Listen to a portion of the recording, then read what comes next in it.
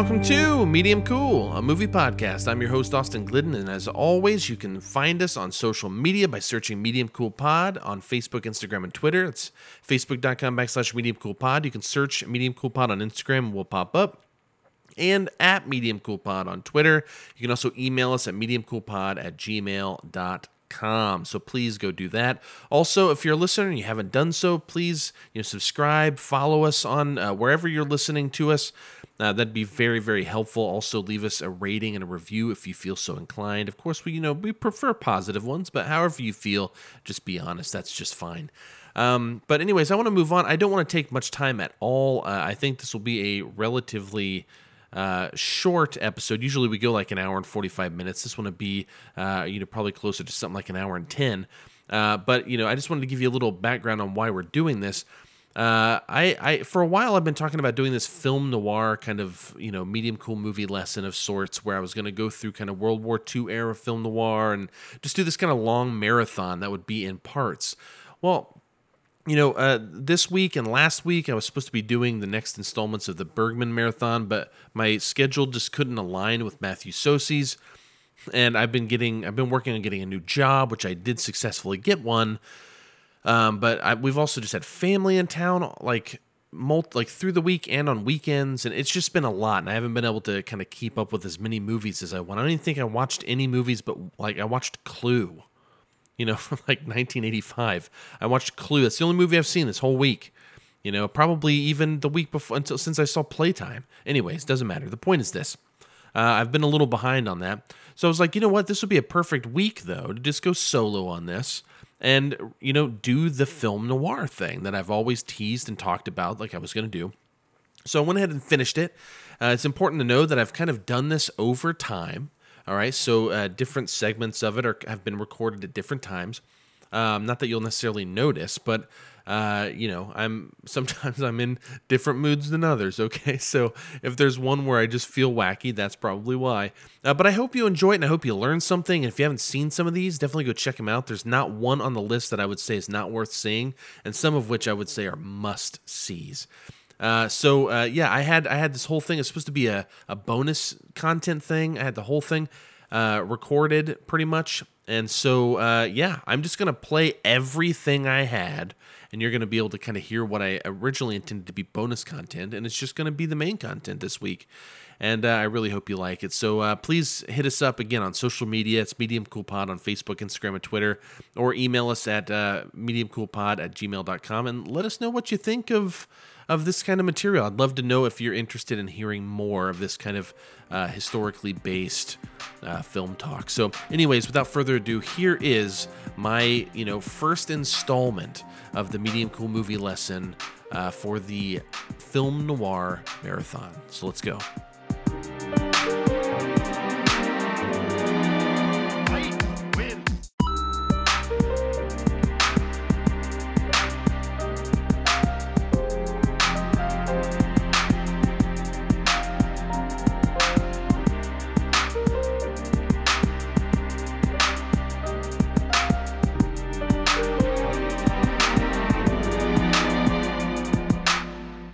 Film noir.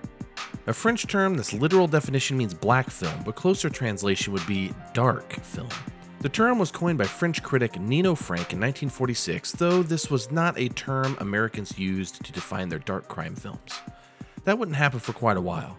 The films Frank and other critics applied this term to had cynical heroes, stark lighting effects, frequent use of flashbacks to tell a story, intricate plots, and an underlying existential philosophy.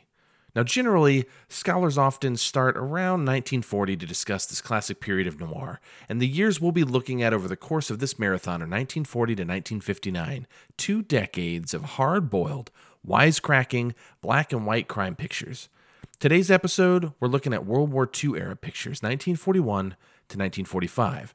Now, I didn't have any 1940 noirs on the list, like The Letter starring Bette Davis, for example, but I figured World War II years fit nicely. Plus, the Maltese Falcon from 1941 is arguably the first film to set the style off. Now, let's look back at what was going on during this time in history. It's important to understand that a lot of these movies under the film noir category were adaptations of pulpy crime novels published in the early to mid-1930s. The Maltese Falcon, for example, was published in 1930 during the Prohibition era. Prohibition in the United States was a nationwide constitutional ban on the production, importation, transportation, and sale of alcoholic beverages and lasted more than a decade, from January 17, 1920 to December 5, 1933. Now, this was more than just alcoholics being upset that they couldn't get their scotch and sodas freely. Prohibition changed the culture and gave rise to a lot of crime and historical events. The irony is the law was passed to reduce crime and corruption, solve social problems, reduce the tax burden created by prisons and poorhouses, and improve health and hygiene in America. Now, these were all attributed to alcohol, and this was an absolute failure. Also, consider this. The Great Depression lasted from August 1929 to March 1933, overlapping with Prohibition. The Great Depression was a severe worldwide economic depression that began in the United States. Basically, the authors of these books, these pulpy novels, had a lot to be cynical and dark about. And the filmmakers, actors, and crew that had lived through this too, they were a part of the post-Prohibition, post-Great Depression culture. The darkness of film noir reflected the disenchantment of the times, and pessimism and disillusionment became increasingly present in the American psyche during the Great Depression of the 1930s and the World War that followed. Now, early examples of the World War II era noir style include dark, stylized detective films such as John Huston's The Maltese Falcon from 1941, Frank Tuttle's This Gun for Hire, 1942, Otto Preminger's Laura from 1944, and Edward Dmytryk's Murder My Sweet in 1944.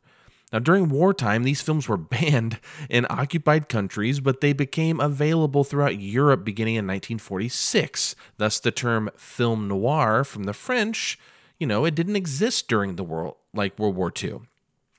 So in 1941, the first film in the marathon is Huston's The Maltese Falcon. The film was released 2 months before U.S. involvement in World War II, which followed the bombing of Pearl Harbor. So this is technically pre-war for America, but the war had been raging overseas for a couple of years, and America could feel the pressures of that war. Now, as I mentioned before, this is The Maltese Falcon, 1941, written and directed by John Huston, an adaptation from the Dashiell Hammett book, The Maltese Falcon from 1930. It was the third adaptation following the 1931 film of the same name and 1936's Satan Met a Lady. It was put out by the Warner Brothers Studio and stars Humphrey Bogart, Mary Astor, Gladys George, Peter Lorre, Barton McLean, Sidney Greenstreet, and Ward Bond. It premiered October 3rd, 1941, had a budget of $375,000, and it made $1.8 million, which is kind of incredible because you can't even make a movie for $1.8 million hardly anymore. I mean, you have to do something like Paranormal Activity or something to be less than that, it seems. And yet, $1.8 million was a huge success then. Now, some of the accolades for The Maltese Falcon. It had 3 Oscar nominations that year. Roger Ebert selected it for his book series, The Great Movies, and it was cited by Panorama de Film Noir Américain as the first major film noir. Listen, this won't do any good.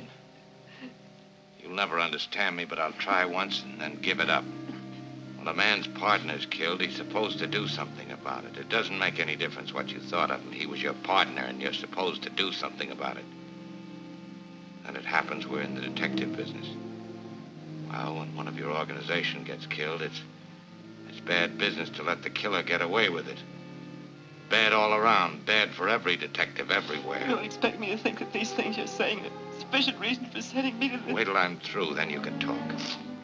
I've no earthly reason to think I can trust you, and if I do this and get away with it, you'll have something on me that you can use whenever you want to. Since I've got something on you, I couldn't be sure that you wouldn't put a hole in me someday. All those are on one side. Maybe some of them are unimportant. I won't argue about that. But look at the number of them. And what have we got on the other side? All we've got is that maybe you love me and maybe I love you. You know whether you love me or not. Maybe I do. I'll have some rotten nights after I've sent you over, but that'll pass. The film follows private detective Sam Spade, famously played by Humphrey Bogart, who takes on a case where he gets involved with 3 eccentric criminals, a beautiful liar, and their quest for a priceless statuette. The story weaves and winds into a breathtaking mystery. Now, author Dashiell Hammett worked as a private detective for the Pinkerton Detective Agency in San Francisco, Hammett being the author of the original book. So, a lot of this is clearly going to be maybe not autobiographical, but kind of this wish fulfillment, right? That Hammett wishes he could be this hard-boiled and cool. But Samuel, the name Sam Spade, Samuel was apparently Hammett's birth name, actually, and he used it for the protagonist, Sam Spade. So again, clearly autobiographical or at least wish fulfillment for the film. Now, according to Ruby Belmer in her book Behind the Scenes, The Making of Hollywood, she discusses director John Huston and how he planned each second of the film to the last detail, tailoring the screenplay with instructions to himself for, a shot-for-shot setup with sketches for every scene, so, storyboards basically. Huston wanted his feature debut to be respected and professional. The cast was able to rehearse a lot due to Huston's obsessive preparation, which allowed for those wonderfully rhythmic dialogue sequences where every word seemed to be placed perfectly. Now, Bogart, of course, was great, but not the first choice. Warner Brothers wanted George Raft to play Sam Spade. Raft was, in the original Scarface from 1932, and he was in They Drive by Night. But many films of the time. But apparently Huston said he would have beaten George Raft with brass knuckles to keep him off the set. But this film made Bogart. He would go on to do Casablanca in 1942 the following year and become a superstar. But his stardom, it began here. Everything down to the lighting and camera angles was intentional for telling the story and portraying the characters. Darkness to emphasize a lack of trust and/or ominousness. Everything. The low-key lighting was really great. This is quintessential noir and essential viewing. When I rated it 4.5 out of 5. Now, a fun fact, one of the prop makers that made the iconic Black Falcon prop for the film, there were actually 4 Blackbird props total, but his name was Fred Sexton.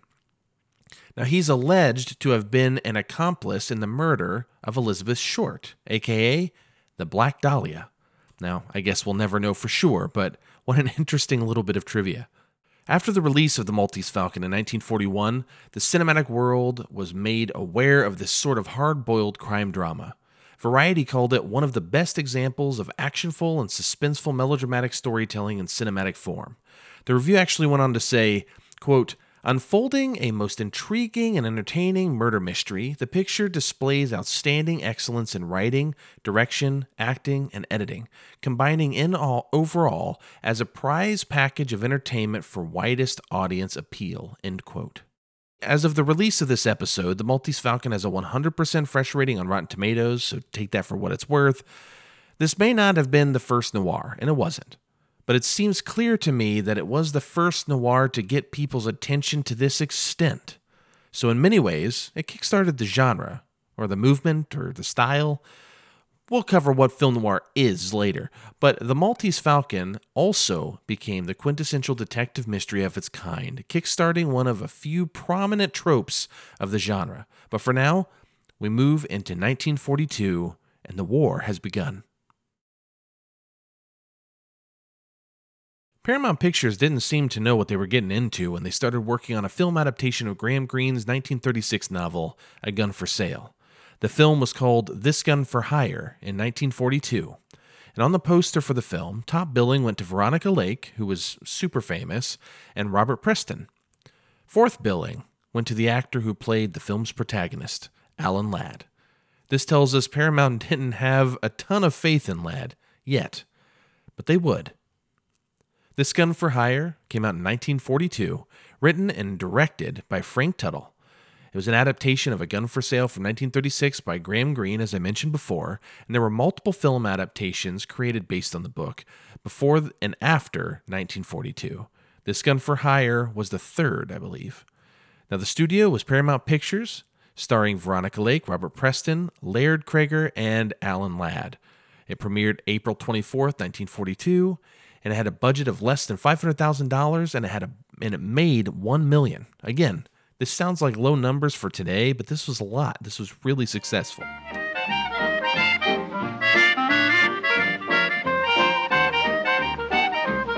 Have you ever seen the love light in a lady's eyes, and then suddenly watch it vanish away? If there's trouble in your love life, well, my friend, get wise, for as we magicians would say, now you see it, now you don't. It goes hocus pocus alakazam. That's love. Now, the film follows sadistic killer for hire Philip Raven, played by Alan Ladd, who becomes enraged when his latest job is paid off in marked bills. Vowing to track down his double-crossing boss, nightclub executive William Gates, played by Laird, Raven sits beside Gates' lovely new employee, Ellen, played by Veronica Lake, on a train out of town. Although Ellen is engaged to marry the police lieutenant who's hunting down Raven, she decides to try and set the misguided hitman straight as he hides from the cops and plots his revenge. Now, the film introduces us to a different trope here, the semi-sympathetic criminal, rather than the detective mystery we got with the Maltese Falcon. But we'll definitely hear more about this trope as we go forward. Now, Alan Ladd had been a bit player prior to this film. His role as Raven shot him to stardom and introduced audiences to the marginally ambiguous noir anti-hero. He's a heel, pure and simple, bad guy. And he ultimately remains a bad guy through to the end. But Ladd played the character in such a way that he won the audience's empathy by the end. And I love that Tuttle, the filmmaker, allows Ladd to ultimately stay bad. Despite naturally doing some things that ended up being good, good was not his intention. So even if he did something that was beneficial for other characters, it was all with the intention of doing something most people would consider bad, whether it be killing someone, stealing from someone, whatever it is. Sometimes it turned out good, but that wasn't his intention, and I love that.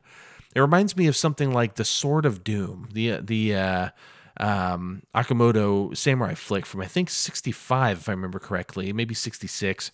It's one of my all-time favorite samurai films because it's seriously about essentially a sociopathic bad guy, and that's who you follow around. He just murders people, and but it's badass because you never see that. And you have Toshiro Mifune in it, and he's the good guy, but he's a side character. He's he's the antagonist.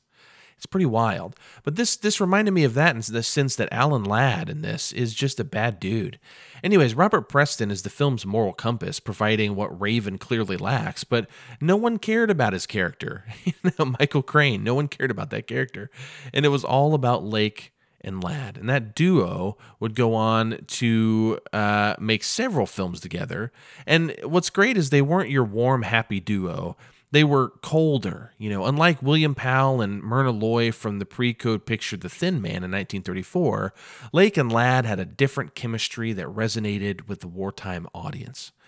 Now, the film carries a bleak worldview that is kind of shocking, seeing as how filmmakers were expected to provide relief and reassurance to audiences during yet another world war. Mind you, World War I was in not even 20 years. Well, it was 20 years. It was 1916 to 18. That's crazy. So, a lot of people that were alive in World War II lived through another world war. Think about that. It's just really wild. Anyways, this isn't a film full of good and bad. Everyone is a little of both, and some more than others, of course. But innocence doesn't seem to fully exist in Graham Greene's world. It seems like people are either fairly good, bad, or downright evil. This movie is also extremely pulpy. We get into hard-boiled, concentrated noir. From the dialogue to the twists and turns, it's everything you need for a genre picture, and I feel like some people don't like this movie as much, or they don't consider it quite as pulpy and noir, but I don't see that. I feel really great about it, and that's why I rated this film a 4 out of 5. Now, the same year, in 1942, Stuart Heisler puts out another Ladd and Lake production, and it's called The Glass Key. It's written and directed again by Stuart Heisler. It's an adaptation of The Glass Key, the Dashiell Hammett book from 1931, and it's the second film adaptation after the 1935 version. Again, the studio was Paramount Pictures. It starred top bill Alan Ladd and Veronica Lake, as well as Brian Donlevy. It premiered October 21st, 1942, and though I don't know the budget, the box office made over $700,000, which is also, again, really good. Paul says you're feeling much better, Mr. Beaumont. They say I'll be able to sit up by the first of the year. Paul says you'll be out in a week. Sounds like you've been seeing a lot of Paul. Let's don't talk about Paul. What do we talk about? You. Comfortable here? More or less. No fun. No fun. Hasn't your nurse been treating you well? Not as well as I'd like. Poor boy. If I'd known you were being neglected, I would have come sooner. What's this I heard about coming sooner? The film begins with a crooked political organizer and crime boss, Paul Madvig, who finds himself being accused of murder by fellow gangster Nick Varna, whom he refused to help during a re-election campaign. Alan Ladd plays Ed Beaumont, our protagonist, and Madvig's right-hand man, and we spend the rest of the film watching everything Ed goes through to protect his friend Madvig. Now, Madvig decided to support reform candidate Governor Ralph Henry because he loves Henry's daughter, Janet, played by Veronica Lake. Ed does not trust Henry or his daughter and fears they'll take advantage of his friend. The problem grows when Madvig tells Nick that he is cleaning up the city and that Nick will no longer receive protection from the police. And in that moment, Ed grows even more concerned. While all of this is going on, Madvig's daughter, Opal, is secretly dating Henry's son, Taylor, and unfortunately, early on, Taylor is killed, and thus the downward spiral begins as we watch a series of conflicts unravel. With tensions this high, what will Ed do to survive? Well, while I was watching this movie, I was reminded of the Coen brothers movie Miller's Crossing, and Madvig reminded me of Albert Finney's Leo in that movie. Beaumont reminded me of Gabriel Byrne's Tom, and William Bendix played Jeff, the muscle-headed crony, and he was reminiscent of Mike Starr's Frankie in Miller's Crossing. Joseph Kalea's Nick is, John Polito's Casper in the Coen brothers film, then I learned that Miller's Crossing is loosely based on the very same Hammett novel as this. So, though the two films are very different, the narrative similarities are undeniable. Hammett was the quintessential book-to-screen pulp writer in Hollywood back then, and his cynical worldview and dark storylines define the film noir crime genre. As far as, the book goes, there are many readers who prefer The Glass Key to The Maltese Falcon, actually, including Hammett himself, though that doesn't seem to translate to viewers feeling that way about the films. It was the wild success of The Maltese Falcon in 1941 that led to Paramount making The Glass Key, seeing as how The Glass Key had not been hugely successful in adaptations from the past, probably because those earlier adaptations didn't have Ladd and Lake. As I mentioned before, they were this cool and sexy duo for the time, I guess. But one of the criticisms of the film I often see is the script is not as snappy or aggressive as the book. And as I've said many times, I don't care. Though, had I read the book beforehand, maybe I would, but I don't now. I didn't read it before, and, the film was really great. I really did like it a lot. It has, death and double crosses, gangsters, cronies, and a great femme fatale. It's fantastic. And, could it be better? Sure. Would it be better if it matched the book? Maybe, but I don't think that's the only road to success. They are two different mediums, and I think that director Stuart Heisler, does a good job at creating a hard-boiled crime story, and I think it's really wonderful. I gave this film a 4 out of 5, and honestly, I really, really enjoyed this movie. But that about wraps up 1942 for this marathon, and that moves us on to 1943. And by the summer of 1943, British and American forces had defeated the Italians and Germans in North Africa. The bloody Battle of Stalingrad, which had some of the fiercest combat in World War II, led to a victory for the Allied forces. And, the approach of winter, along with the dwindling food and medical supplies, spelled the end for the German troops there. And, they surrendered at the beginning of 1943. Things were turning around in the war, but we weren't out of it yet. That said, there were changes happening in cinema too. The studio RKO had been making some relatively low-budget horror movies to compete with the success of Universal, who had, in the 1930s, and up to this point, pretty much ran the horror genre, and Val Lewton was at the head of the RKO Pictures. He and his crew made Cat People in 1942, I Walk with the Zombie in 1943, and The Leopard Man in 1943 as well, all of which had made money at the box office. But it was time to inject a little noir into Lewton's next horror endeavor with his next film, The Seventh Victim, from 1943, directed by Mark Robson, produced by Val Lewton, who, as I said, created The Body Snatcher, starring Boris Karloff. This was an RKO picture starring Kim Hunter, Tom Conway, and Gene Brooks. It premiered August 21st, 1943, and though I don't know the budget or the box office for this film, this was the first film for producer Val Lewton that did not turn a profit at the box office, which I find very interesting. In her on-screen debut, Kim Hunter plays Mary Gibson, an orphan attending a boarding school paid for by her older sister. However, she sets off to find her sibling once the funds dry up. Mary sets off in search of her missing sister and uncovers a satanic cult in New York's Greenwich Village. Of course it's in Greenwich Village. She finds that this cult may have something to do with her sibling's random disappearance. Amidst its disturbing and bleak tone exists a wonderful, low-budget horror noir. This is cool because Val Lewton had complete autonomy over the B pictures he made for RKO, but within a few guidelines the studio put in place. First, the movies had to be made for less than $150,000. Second, they had to be shorter than 75 minutes. And third, RKO had the right to choose the titles of the films, but not the stories, just the titles. Accepting these constraints, Lewton built a crack team of A-list talent, even if their names were not yet A-list at the time. The original idea for the plot of The Seventh Victim was the search for an orphan lost in Los Angeles, and the film revolved around finding the orphan to avoid them from becoming the seventh victim of the title. But Lewton moved the plot cross-country to Greenwich Village and brought Satan into the mix.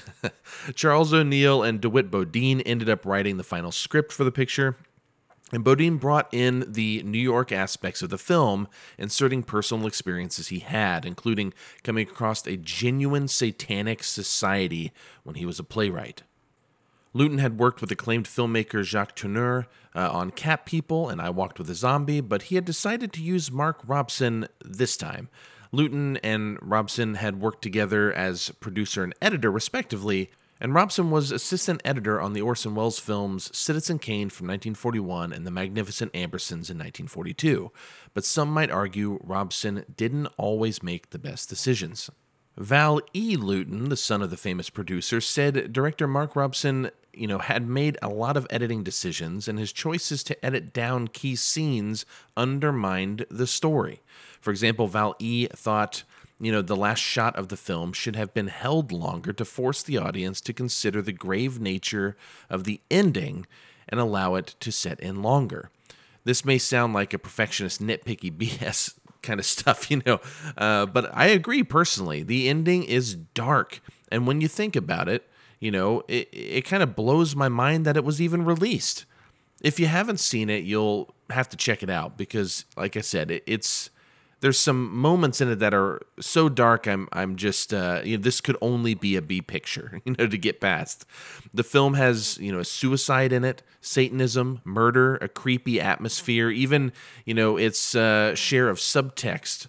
So subtextual that it passes right under the nose of the production code. For example, Jacqueline, played by Jean Brooks, and Frances, played by Isabel Jewell, are clearly more than friends, but it's quite a B picture. However, the end is criminally rushed. I don't know if it's because of this 75-minute limit that they had or what, but it is criminally rushed because the film itself is pretty cool. But regardless of how conceptually awesome the ending is, you don't feel as much watching it as you should. Producer Val Lewton was a master at producing pictures with atmosphere and building tension with unseen threats, an easy way to get around budgetary restrictions while being creative and making scary movies. His first feature for RKO was Cat People, where, we only get creative silhouettes and shadows, etc., to convey the horror, yet it's still effective. You never see the transformation, which infuriated RKO executive Charles Kruner, who expected Cat People to compete with Universal's The Wolfman, for example. But in The Seventh Victim, Lewton did the same thing. It's the unseen devil. And I'm a huge supporter of the less is more approach to horror, and Lewton is an early master of it. Italian-born cinematographer Nicholas Masaraca worked on 5 films with Lewton: Cat People, The Seventh Victim, The Ghost Ship, The Curse of the Cat People, and Bedlam. He also photographed Jacques Tourneur's noir classic Out of the Past, but we'll get to that another time. The visual style of noir is probably the most universally recognized attribute, and Masaraca's approach could be described as, a high noir style. He works in shadow, high contrast lighting, etc., and the grim bleakness of his photography is certainly present here. And, while we're talking about the shooting scenes, there is also a scene in the film that predates Hitchcock's famous shower scene by 17 years, and I'll just leave it vague there. For the cast, this was Tim Conway's third Lewton horror picture, essentially a regular by this point. Kim Hunter was found during a Pasadena Playhouse production of Arsenic and Old Lace. Her crippling stage fright was no secret, but she clearly overcame it to be here in her first film. I actually really appreciate this film, and Val Lewton is a great producer. I gave this film a 3.5 out of 5. Please go check out The Seventh Victim. But that's not all. We have a whole nother year to cover here in 1944. June 6, 1944 would forever be known as D-Day, when the Allies landed 156,000 British, Canadian, and American soldiers on the beaches of Normandy, France. This was depicted in the opening scene of Saving Private Ryan, for example, and unfortunately, I'm sure it was much, much worse in real life. 4,414 Allied sources were confirmed killed in the D-Day invasion, and that's 4,000 families who lost loved ones within a 24-hour period. This had to have a massive effect on society, and 1 month to the day, a film would come along that changed the film noir genre forever and would appeal to a grieving nation. Billy Wilder was an Austrian-born filmmaker that would build his legacy in the U.S. He fled his homeland in 1933 once the Nazi Party came into power, and once he gained American citizenship in 1939, Wilder put out his first successful screenplay for Ninotchka in 1939. Wilder went on to direct 2 films, The Major and the Minor in 1942 and Five Graves to Cairo in 1943, but it wasn't until 1944 that Wilder would truly become a major name in the Hollywood system. That was the time Billy Wilder directed Double Indemnity. Mr. Neff, why don't you drop by tomorrow evening around 8:30? He'll be in then. Who? My husband. You were anxious to talk to him, weren't you? Yeah, I was, but I'm sort of getting over the idea, if you know what I mean. There's a speed limit in this state, Mr. Neff. 45 miles an hour. How fast was I going, officer? I'd say around 90. Suppose you get down off your motorcycle and give me a ticket. Suppose I let you off with a warning this time. Suppose it doesn't take. Suppose I have to whack you over the knuckles. Suppose I bust out crying and put my head on your shoulder. Suppose you try putting it on my husband's shoulder. That tears it. It was co-written by Billy Wilder and Raymond Chandler, the novelist. It was adapted from the story by James M. Cain in 1943, named Double Indemnity as well. And Paramount Pictures had bought the rights to the book, and the film starred Fred MacMurray, Barbara Stanwyck, and Edward G. Robinson. It premiered July 6th, 1944, according to IMDb, and the budget was about $980,000, but the box office was $5 million. In 1944, that is a smash success for the time. The film is about a rich woman and a calculating insurance agent who plot to kill her unsuspecting husband after he signs a double indemnity policy. Against a backdrop of distinctly Californian setting, the partners in crime plan the perfect murder, so to speak, to collect the insurance, which pays double if the death is accidental. Double indemnity was, about as hard-boiled as they came to, at that point in time. And if you're a fan of noir, historically, this is a must-see. I saw Double Indemnity in a film noir course I took as a senior in college, and, I liked noir at the time, but I was largely blind to most of it. It was a blind spot for me, the classic noir. So we watched about 30 movies that semester and discussed them and, wrote about them, and it was absolutely awesome. I look back so fondly of that. Shout out to Robert Muggy, Bob Muggy. He's an awesome dude. He put on this class. So Double Indemnity, however, was not my favorite. I actually wasn't very impressed, when compared to a lot of the other films that we watched, especially some of the B pictures that I really thought took far more risks and experimented with the genre a lot better. A privilege that later films would have once the characteristics were well established in the 1940s, including the undisputable influence of Double Indemnity. Watching this film again, I appreciated it so much more. This is the film that kick-started the film noir movement. Not as in it's the first film noir, no. But the one that kicked off the trend. And it is clear when watching it. You can tell why.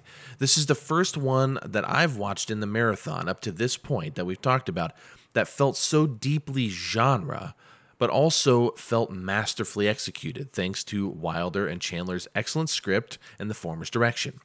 Apparently, Billy Wilder wanted to try his hand at something like Hitchcock, something other than comedy, presenting a film with some real bravura. And there are scenes that reminded me of Hitchcock, actually. Not exactly, but in essence. There's a scene with Walter, played by Fred McMurray, who tells Miss Dietrich, who's Stanwyck, to secretly come up to his apartment and not to be seen. But as soon as they hang up the phone, Keyes, played by Edward G. Robinson, knocks on the door. Now, the tension hit me instantly, like a ton of bricks. I was like, oh, shit.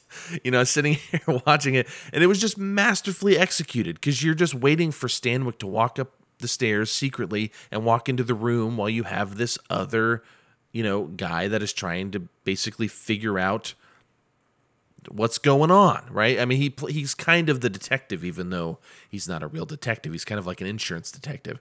Anyways, I'm digressing here.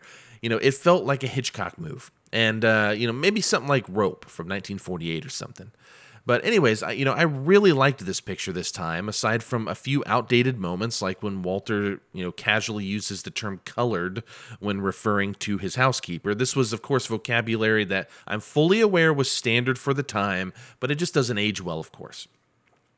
But this is, this has great genre performances, wonderful plot twists, drowning in hard-boiled crime, and it shows that Billy Wilder has something special, and I'm so glad that he was later acknowledged as the master he was.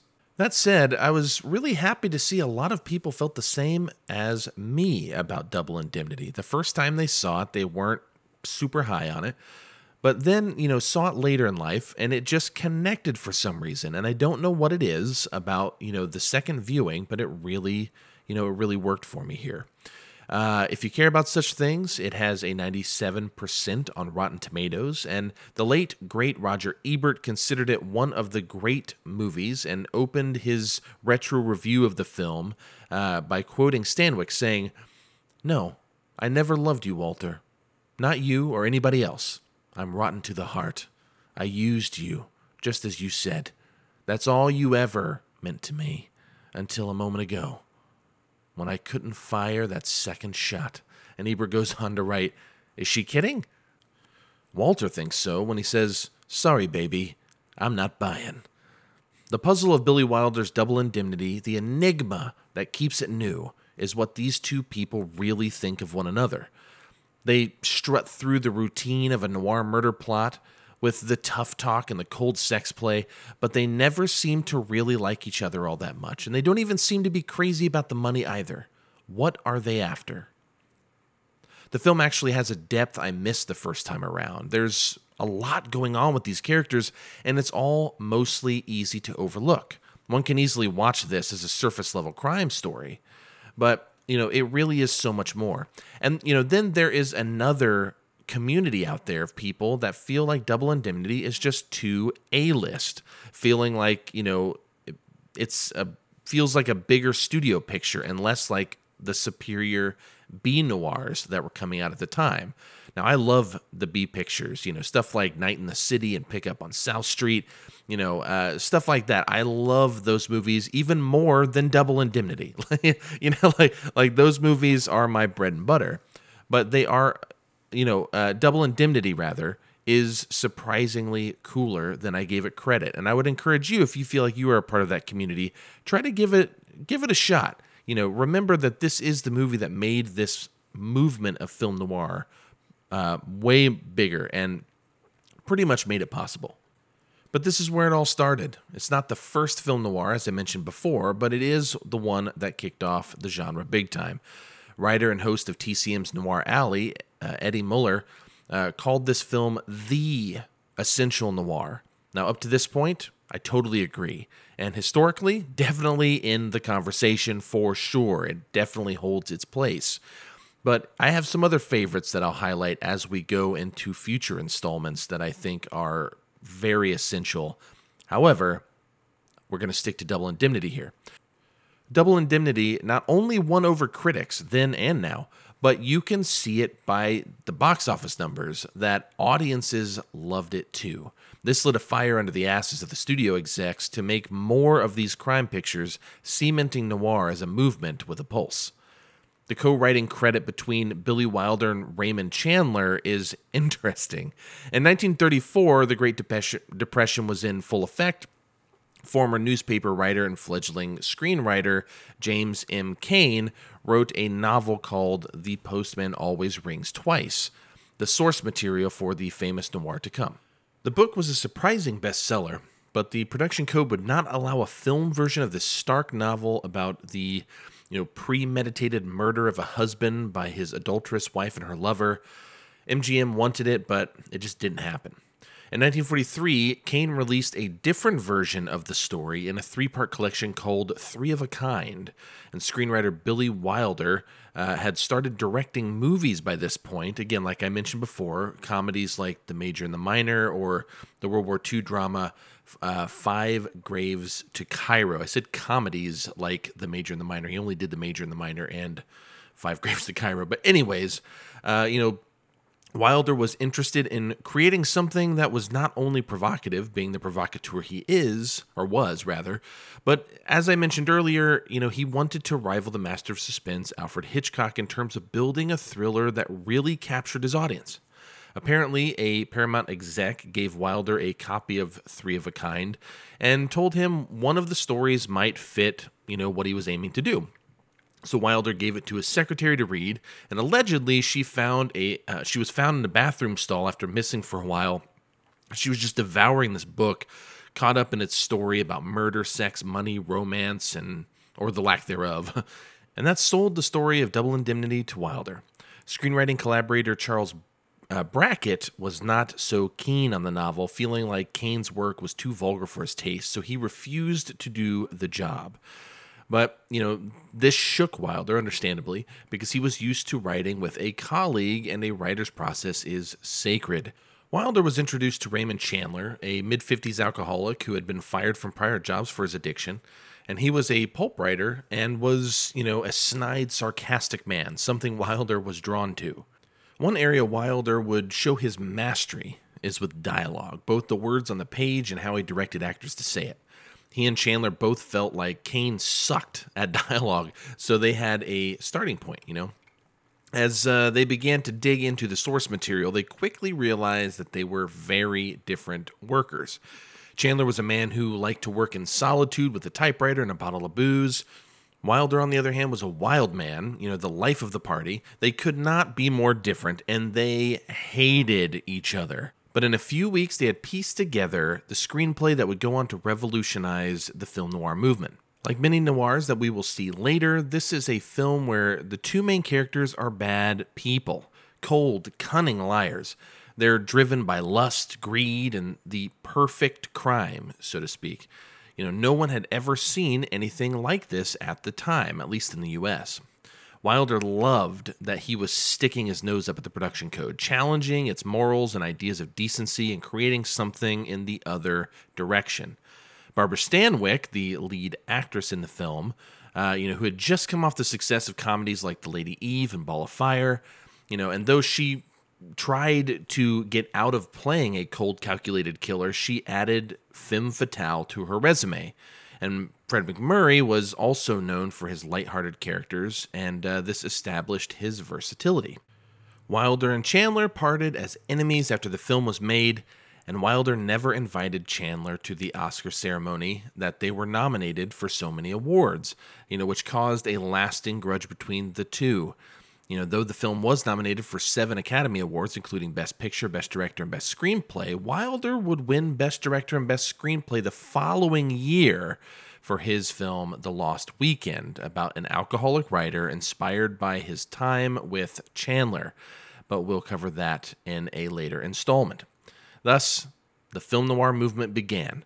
Now, what I love about Double Indemnity is, it was an early example of a film that reached its audience and showed the audiences that, they didn't have to be patronized by the uplifting moral judgments, and taught to how to think, feel, and behave. People can enjoy stories and prove that they can place their own judgments there without being tainted by these risque stories. It is, however, criminal that Edward G. Robinson was not up for any of the 7 Oscar nominations because his supporting role is absolutely fantastic. Also important to mention the music by composer Miklos Rosa, cinematographer John Seitzum, producer Joe Sistrom, and just the stellar cast. This film is truly a marvel. I rated it 4.5 out of 5. It is not as perfect for me as it is for other people, but I do think it is an absolute grand slam. 4.5 out of 5, love it. But that moves us on to another familiar name. And that familiar name, at least to any cinephile, is Fritz Lang. Director Fritz Lang did Ministry of Fear in 1944. It was written by Seton Miller, an adaptation of The Ministry of Fear in 1943, written by Graham Greene, the original novel. Paramount Pictures had bought the rights to this, so they put it out, and they hired a pretty cool cast starring, Ray Milland, Marjorie Reynolds, and Carl Esmond. It premiered May 19th, 1944 in the UK, and then later in January on the 4th in 1945 here in the US. And the film is about Stephen Neal, who is released into World War II England after 2 years in an asylum. But it doesn't seem so sane outside either. On his way back to London to rejoin civilization, he stumbles across a murderous spy ring, sinister seances, and a cake that everyone seems to want so bad they'll kill for it. After a series of events, Stephen doesn't quite know to whom he can or should turn. Now, Fritz Lang is a master. Let's get that out of the way. I mean, he made some of, I would argue, the greatest films of all time, and he made some great noirs. Unfortunately, Ministry of Fear largely suffers from outdated cliches even of the time, not unlike other great masters, like Hitchcock, for example. Hitchcock had some, played out ideas that don't really age very well. So, for example, my cinematic bane is forced romances. If you have a forced romance, I will probably knock you down a peg. Speaking of Hitchcock, Notorious, which is a great film, but that romance is fucking stupid, okay? And it really pulls that film down for me. I'm still going to buy the Criterion version, but whatever. So, Ministry of Fear has a pretty bad one. All right. Another common issue with films of the time is an abrupt ending. And luckily, I can fill in the blanks, and I can fill it in so, it doesn't usually bother me that bad. but this is one that ends pretty jarringly, kind of out of nowhere. I mean, this is like to a fault, okay? So that said, the film is not perfect. It is not bad either. It's just there are a few kind of glaring issues that I have that go beyond kind of pet peeves to me. I actually think just as a film, it suffers. But there are some really great aspects to it, like cinematographer Henry Sharp beautifully executes Lang's vision with smooth movements and stylized lighting, and the sets, holy shit, guys, what awesome sets this movie has. I really, really love them. They are gorgeous and fun to watch the actors kind of navigate. The performances are wonderful, minus Marjorie Reynolds, who I think has an absolutely atrocious Austrian accent. But seriously, this movie kind of rules in many aspects. The mystery is compelling, and it kept me strung along. And the film incorporates the fears of the times. Like most early noir, it's filmed during World War II. So the plot contains, this one specifically at least, contains Nazi-related content without being just another Nazi-related movie. All in all, I really enjoyed the first viewing, because this was my first time seeing this, Ministry of Fear. And I look forward to seeing more of the Lang noir films that I haven't made a priority in the past that I plan to now. But Ministry of Fear was one of Lang's American pictures after he had fled Germany to avoid the Nazi Party. And Lang wanted to buy the rights to the book himself because he had wanted to adapt it for years. Unfortunately, Paramount Pictures had already bought the rights before Lang could, but fortunately for Lang, they asked him to direct. But Lang, again, unfortunately, Lang was disappointed when they wouldn't let him write the screenplay, but rather had Setnai Miller write it. Now, this brought forth tension because, Miller and Lang had very different ideas of how the story should be told. Miller often won their arguments because not only was he the studio-sanctioned writer, but he was also one of the film's producers. But Ministry of Fear was largely dismissed when it came out in 1944, receiving a pretty neutral response. Despite that, the film allegedly did really well in the box office, though I haven't found any exact numbers that I can share with you. But based on everything that I've read, it still did well in the box office. It's just people weren't like super in love with it. But this was likely due to the popularity of the this in that aspect is it did well at the box office. That was probably likely due to the popularity of the lead actor, Ray Milland, as most of his films did well during that time. Now, Lang, however, did not like Ray Milland or his film Ministry of Fear. He hated the studio editions, like the happy ending, which I already criticized. It absolutely sucks. He did, however, like Dan Durier's performance as Cost, one of the characters. And, Lang would go on to use him in the next two films he did, The Woman in the Window, which we'll talk about shortly, from 1944, same year, and then Scarlet Street, which came out post-war.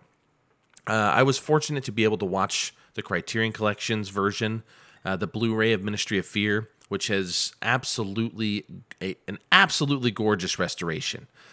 So definitely check that out. I gave the film a 4 out of 5. I actually really like this. I have a few friends that don't like this movie, but I got into it. There was enough there that I could find, quite a bit to like about it, actually.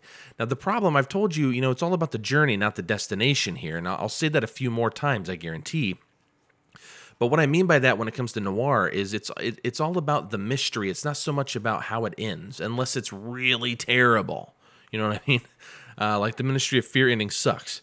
But sometimes the rewatchability of these films, because you already know the mystery, unless it is done so expertly well, it's sometimes it kind of loses some of its gusto, I guess.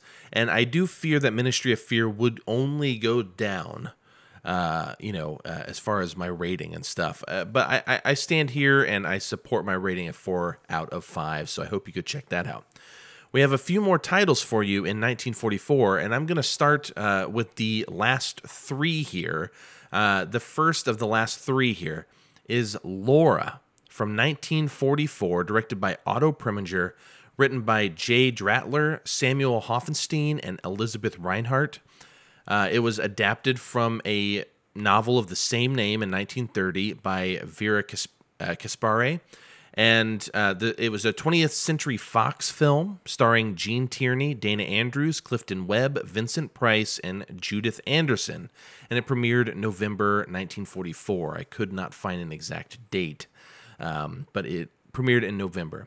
And the film, basically follows a New York City Police Department detective, Mark McPherson, who is investigating the murder of a highly successful advertising executive, Laura Hunt, killed by a shotgun blast to the face, everybody. A shotgun blast to the face that happened just inside the doorway of her apartment. However, after investigating several suspects, Mark finds Laura alive and falls in love with the woman whose murder he is investigating.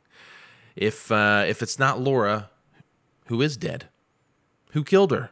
And why? And that is part of the fun of this movie. First off, Vincent Price is in this, so that rules. I was so surprised. I had seen this before, but I was so surprised I completely forgot Price was in this. And he's great. He's not that kind of campy, schlocky kind of Vincent Price, whom I also love. He's like proper acting here, and it's pretty funny to see him in this role, but it's also pretty great. But this film, as a whole, is a lot more than your average whodunit film noir. It's subversive and clever. The cinematography is beautiful. The performances are classic, and the writing is really exceptional. It's not easy to have a whodunit detective story that still to this day feels fresh. Yet this film from 1944 did so before 70 plus years worth of other whodunits made those plots cliche. Like all for the last 70 years, you have all of these whodunit plots and these like noirs and neo-noirs, and it just feels cliche now. This movie still holds up, man, plot-wise. Each time I watch Laura, I forget the twist in the middle, to be vague for anybody who hasn't seen it. And it makes me smile every time. It's just so simple, but unexpected despite the fact that I've seen it before. Gene Tierney plays Laura, and I just love that this is a femme fatale we've really never seen before up to this point, at least. And I'm not sure we have since exactly. Also kudos to the author, Vera Caspary, for writing the story, because, the screenwriters just had great source material to work with to turn this into a really, truly fine film. Part of what makes Laura so good is its blend of mystery, romance, and obsession. Otto Preminger both produced and directed this film, So, a large part of the praise goes to his contributions here. But this was not always the plan. Preminger was actually only supposed to produce, and Ruben Mullion was set to direct. And he had directed movies like the 1931 Dr. Jekyll and Mr. Hyde and The Mask of Zorro from 1940. Shortly after things started to move forward, though, Preminger and Mullion were at odds, and neither one willing to let up. They disagreed about the cast, the story, almost everything, and Vice President of Production at Fox, Darryl Zanuck, I'm sure if you're a film fan, you've heard of Zanuck, he gave Preminger permission to fire Mullion and eventually permitted Preminger to direct. Gene Tierney had been in other films prior to Laura, but it was Laura that truly put her on the map. Clifton Webb, who is a fascinating character, not only that, but he's just great here.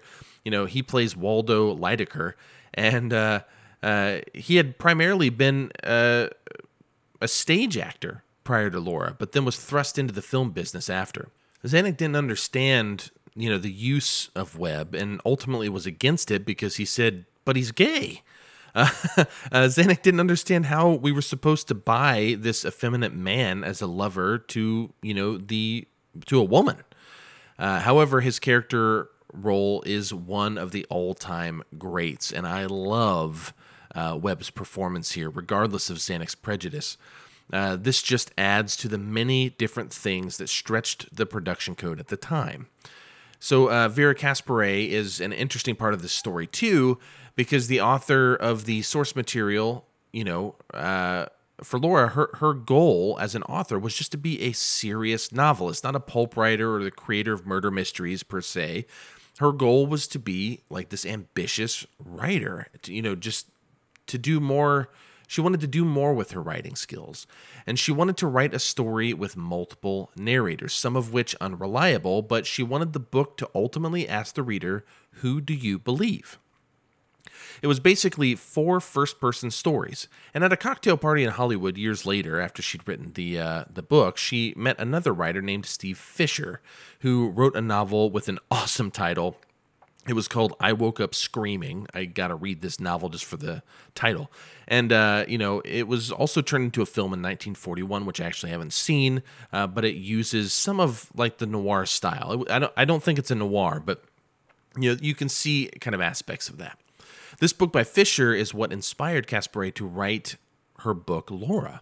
So I found that really interesting, and though it was a hugely successful film, it had a bit of a tortured production history. Now, remember when I said that, Preminger and Mamoulian, the former original director, they had, beef with each other, and Zanuck ended up allowing Preminger to fire him? Well, Preminger and Zanuck had differing opinions of what Laura would be too. Preminger was an Austrian filmmaker who came to America from Germany after, working with the UFA studio, who also employed at different times Billy Wilder, Ernest Lubitsch, Fred Zinnemann, and Fritz Lang, whom we've talked about. Preminger was also an actor, so he had all of this background. He studied with the famous show producer for film and stage, Max Reinhardt, and all this to say, he had a lot in his arsenal, right? And Zanuck did not like Preminger, despite giving him the reins for the picture. He despised him. But this is the way the cookie crumbles, so to speak, and some would call it, some would say that it basically became lightning in a bottle here. Laura has become an undisputed classic. The music by David Raskin, the wonderful performances by the lead cast, it's just one of my favorite noirs. Now, this movie is great. And as I said, it's not only one of my favorite noirs, but to add, it's my favorite of this installment of the marathon. More than Maltese Falcon, more than Double Indemnity, Laura is my favorite on this list. I'm not even done yet. But just FYI, I really love this one. And I look forward to, covering more that are this good, because I will. But make sure you check out Laura if you haven't, or if you have, rewatch it. I give it a 4.5 out of 5. Again, it's not so much that it's perfect, but man, it is really, really great. But that leads us on to our last 2 here. We're going to be revisiting a name we've already talked about, and that's Fritz Lang. He directed another film in 1944 called The Woman in the Window, written by Nunnally Johnson. It was an adaptation of a piece called Once Off Guard by J.H. Wallace. It was an RKO picture, and it starred Edward G. Robinson, Joan Bennett, Raymond Massey, and Dan Duryea. The film was released November 3rd, 1944, and it follows a college professor, Richard Wanley, played by Robinson, who sends his wife and 2 children off on a vacation. And then he goes to a club to meet his friends. And the next door to the club, Wanley sees a striking oil portrait of a beautiful woman named Alice Reed in the storefront window. He and his friends talk about how beautiful the painting is and its subject. And, when he leaves the club again, Wanley stops at the portrait and meets the subject in real life, because Reed is standing near the painting of herself, watching people gaze at it. Reed convinces Wanley to join her for drinks, and from there, the seductive woman gets the innocent professor mixed up in a murder. Fritz Lang's, I never know what to call him. Some people pronounce it Fritz Lang. Some people pronounce it Fritz Lang. Lang sounds so American to me, but I say Fritz Lang, so bear with me here. If you have any beef with it, you can hit us up on social media. Anyways, Fritz Lang's The Woman in the Window has all of the ingredients for an exceptional film. Great direction by Lang, great cinematography by Milton Krasner, a great screenplay by Nunnally Johnson. It's all there, but the film's ending, It's one of those endings, an ending so cliched that it nearly tanks the entire film. This is a quote by Sirah993 on Letterboxd, and it just really summed up exactly how I feel about this film. I think there is so much to love here. But man, well, I'll get there. Anyways, for the most part, I agree with Sirah993. The end is pretty bad by today's standards. Quite frankly, it's pretty bad, period. But at the time, I could see people being kind of like, ooh, kind of weird. It's so bad now, though, like real bad. Because we've seen it used too many times to get out of making tougher character decisions or to pull the rug out from under the audience for no real reason. I can't help but think how cool this ending would be in 1944, though. Unfortunately, it's 2021, and it's lazy as heck. So, it doesn't ruin the film, I don't think, but, it is only like the last 3 minutes or so after all, but there is a 4-star movie here at least somewhere that is really kind of brought down by the end, and we'll get to my rating here shortly. Edward G. Robinson is really great here too. That really needs to be said. And an academic everyman, rather than a criminal or a tough guy or a detective, Robinson has great reserve as Professor Richard Wanley, and it's worth seeing. Now, Double Indemnity, Laura, Phantom Lady, and the next film we're going to talk about here in a moment, Murder, My Sweet, were all released this same year in 1944. And all of which arguably have some overlapping themes, but, all of them did very well in the box office. They all contributed to the motion by studios to create darker, riskier films. 4 of the 5 films I mentioned above, and the film we're discussing now, Woman in the Window, were directed by immigrant directors. Billy Wilder, Otto Preminger, Robert Siodmak, and Fritz Lang. Lang was the only established veteran filmmaker of the bunch, seeing as how, the rest had they were early in their careers. And despite Lang's track record with great films like Metropolis from 1927 or M from 1931, he struggled to work consistently in America. He had a reputation for being arrogant, autocratic in style, a big spender, and hard on his cast and crew. So luckily, Lang was able to continue making movies because he had a few friends in high places that really appreciated his work. So I'm glad that this was made despite hating the end so much. If I mention that, the end sucks. Anyways, so The Woman in the Window changed the typecasting of Edward G. Robinson's career as well. Robinson was born in Romania under the name Emanuel Goldenberg, and, but he was also, raised in Manhattan's Lower East Side. He skyrocketed to fame after his performance as Rico Bendello in Little Caesar from 1931. And, this is relevant because, it typecast him as this kind of banty rooster tough guy. But in The Woman in the Window, Robinson is transformed by this exhibition of versatility here. Whereas, the same year he played a solid, less aggressive than his typecast side role, but still pretty tough, in Wilder's Double Indemnity. But here he plays what people would consider a weak, passive character, opposing that reputation he has. And many of Robinson's peers would say this closer is actually closer to his true self, because I guess he was a pretty, laid-back, sweet guy.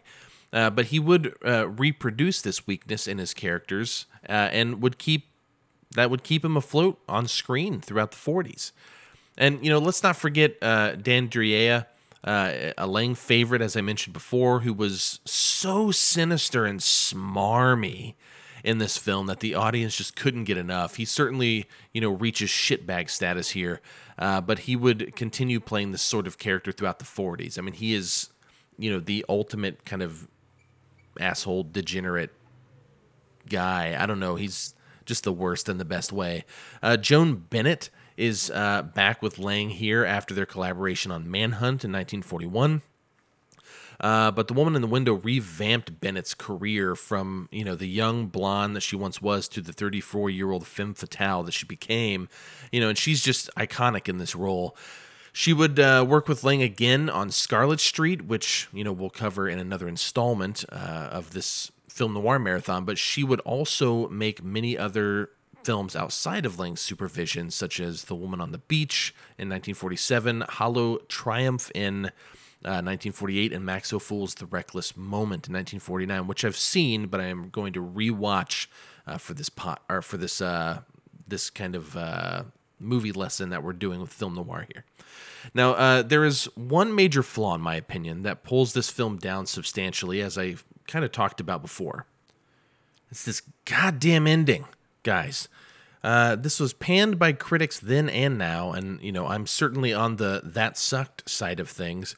But, The Woman in the Window is not a bad film, but this ending sucks so badly that it cut the film's legs out right from under it. I mean, when you see it, you should watch the movie just to see this ending. Because when you see it, you're going to be like, that's it? It may not be as offensive to you because it just pisses me off that this is how the movie ended. But you should watch this just to see it. As I've already said again, in this episode, I always say it's about the journey, not the destination when it comes to noir. But in this case, it makes everything meaningless. The end does, in my view. But you should check it out nonetheless. See for yourself. Overall, I liked the film.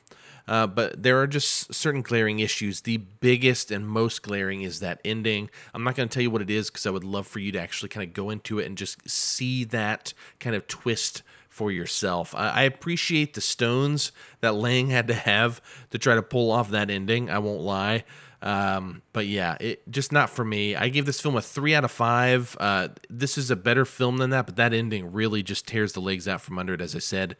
And so 3 out of 5. And let's move on to the last film in this installment. The last film is Murder My Sweet from 1944, directed by Edward Dmytryk.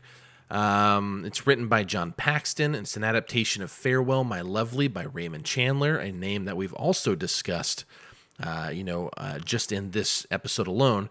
It was made by RKO Pictures. That was the studio, and it stars Dick Powell, Claire Trevor, and Anne Shirley.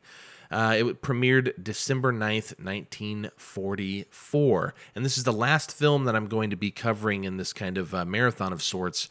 That is before the end of World War II. Every other one is after that. So that's where, we're doing the World War II era stuff. So this is a good one to end on. The film follows gumshoe Philip Marlowe. And if that name sounds familiar, it has been used many times because it was Chandler's kind of go-to detective. And we see that in, the 70s, Farewell, My Lovely, starring Robert Mitchum.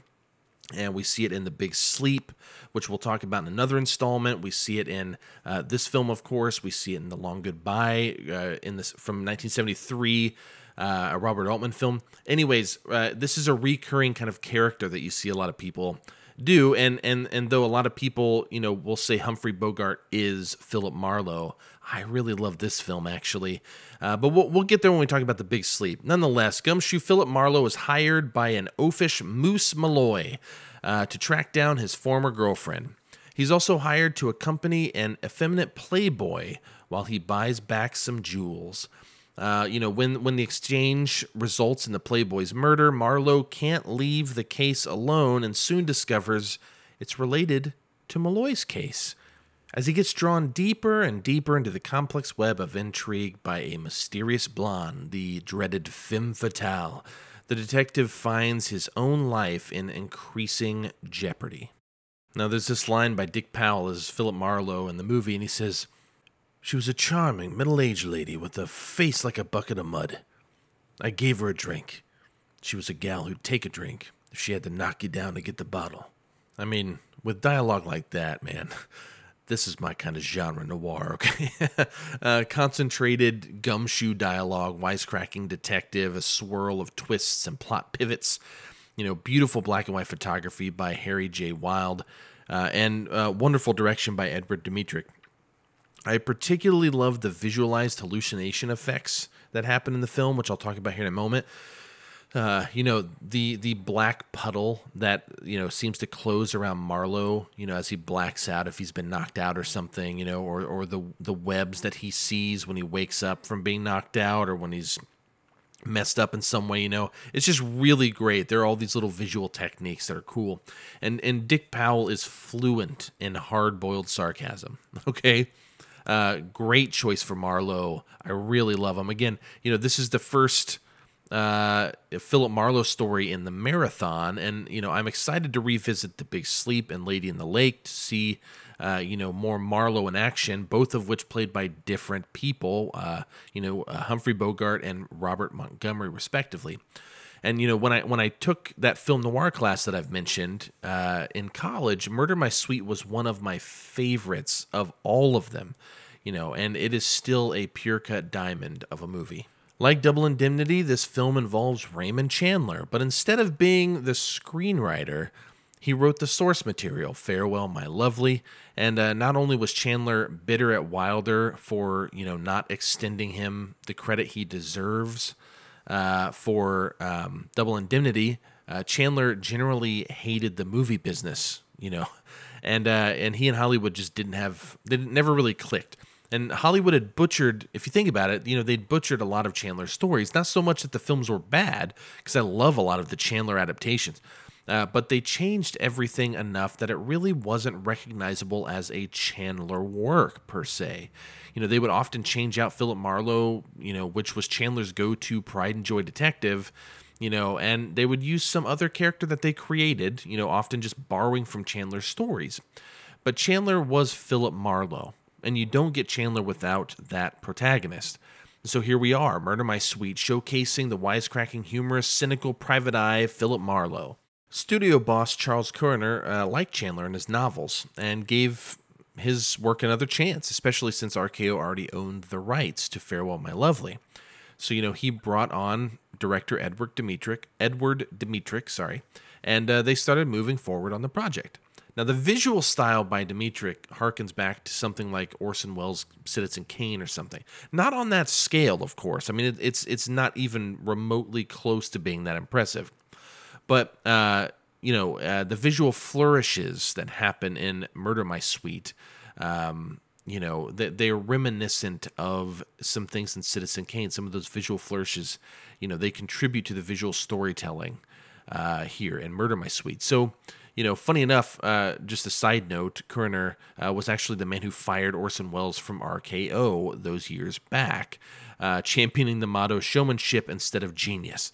But that's another story for another time. But Curner also saved the career of Claire Trevor. She was a star in the 1930s, showing up in films like Dead End and Stagecoach, the really famous and early John Ford, John Wayne collaboration, but only receiving kind of lower bill parts. And outside of these notable films, she was mostly known for forgettable westerns.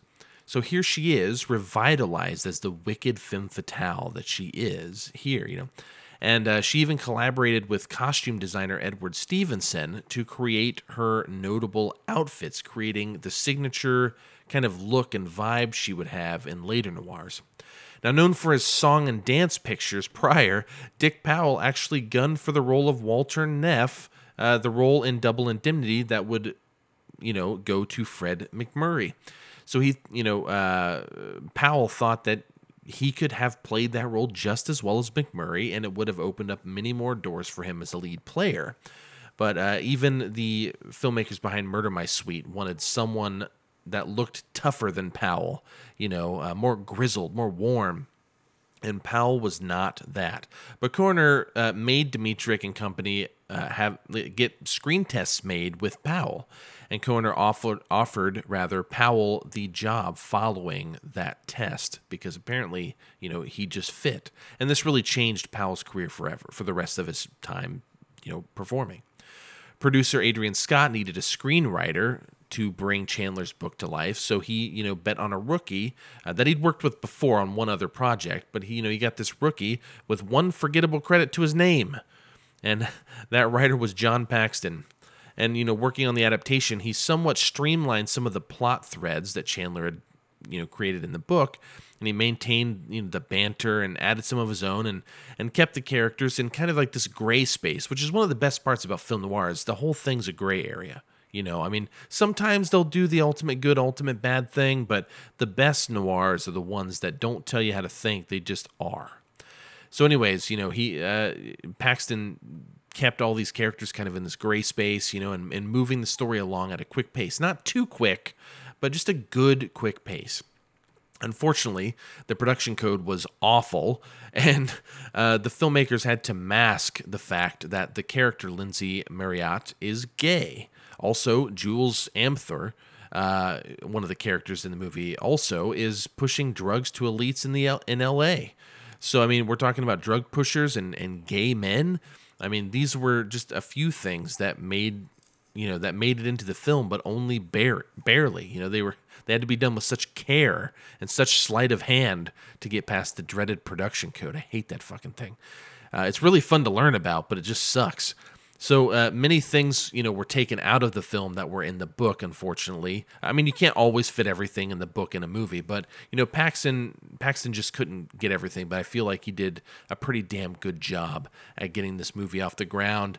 Anyway, Murder My Sweet is an absolute gem that you definitely have to see. This is way up on my list so far. So this movie is a 4 out of 5. I don't really think it deserves more, but man, I've seen this movie multiple times and it's fun every time. This is just an entertaining film noir doing some really interesting stuff.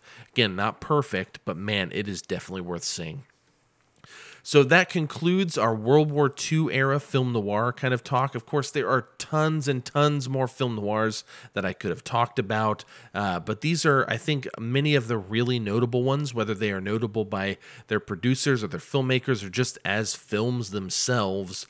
I think this is a pretty good list to start with for this first installment of this Medium Cool movie lesson on film noir. So, later, many of the like post-war, many film noir titles would be considered threats to society for their depictions of crime and cynicism and all those things. And we're going to tackle all of those things in another installment. And I don't know when it's going to come out, but I will definitely do it because I love noir and I want to share that with you. So for now, I'm going to get out of here, and I'll give myself some time and I'll make a little outro for you guys, but you guys hang in there. Thanks for listening.